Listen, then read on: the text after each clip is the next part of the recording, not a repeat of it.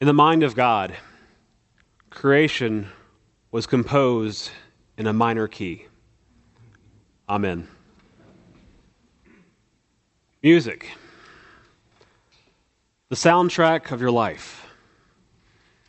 That old sad song that brings you back to high school when you were home alone on Friday night, waiting for a phone call.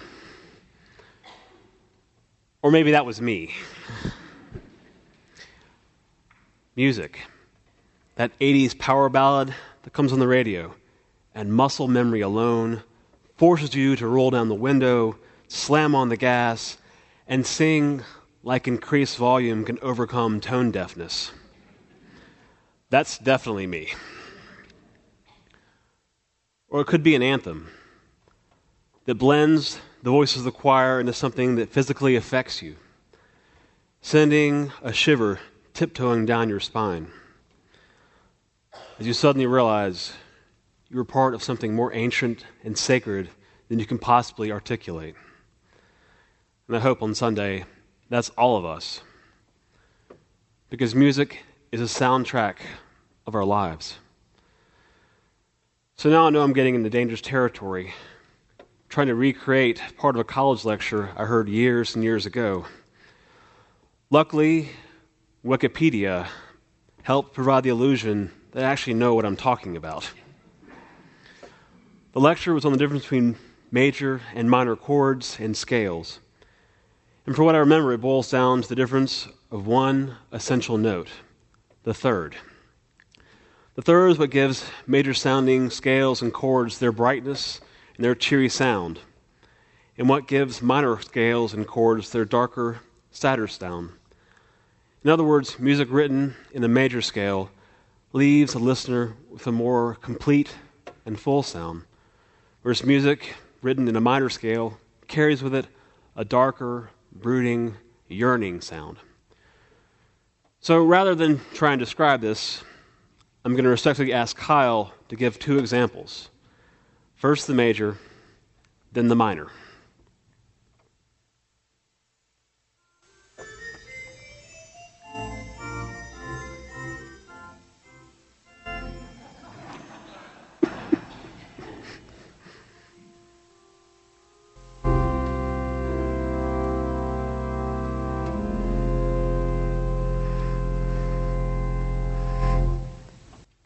Don't depress him.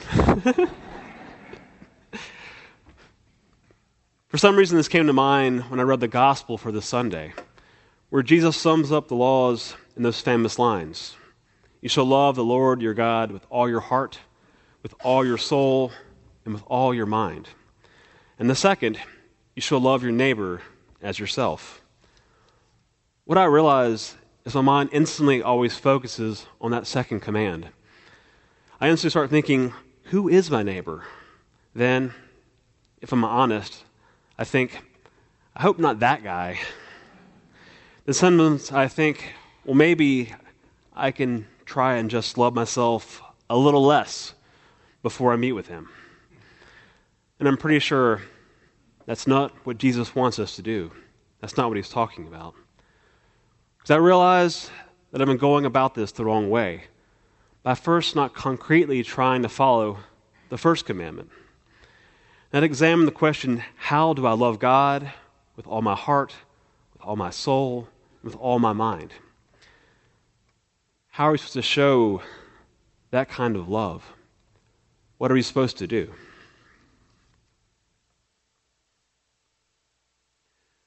Recently, at our house, there's been some binge watching of TV that's been occurring.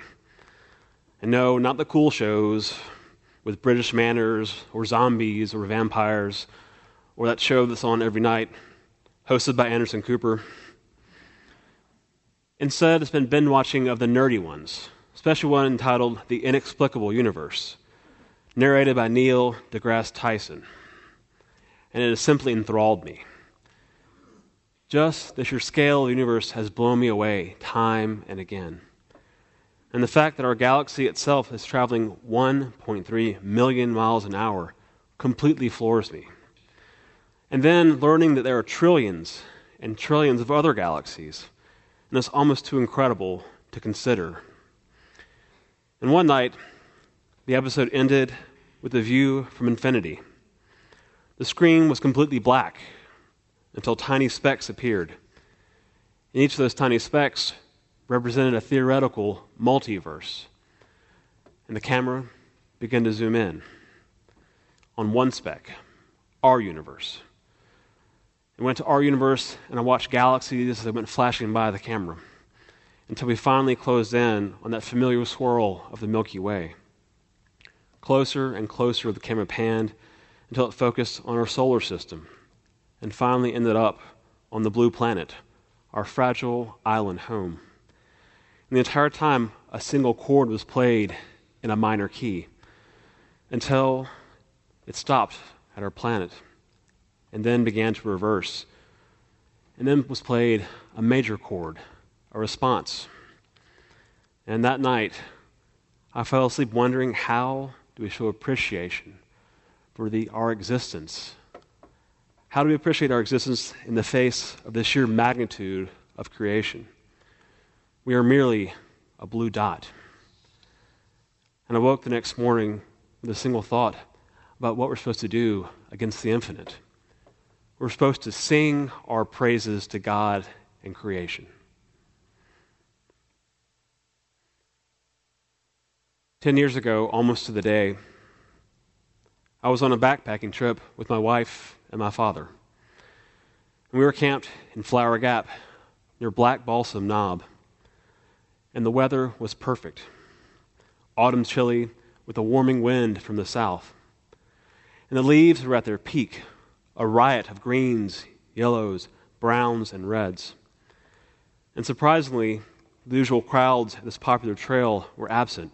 It was just us. And that night, after supper, we walked up to the crest of the Bald to watch the sunset.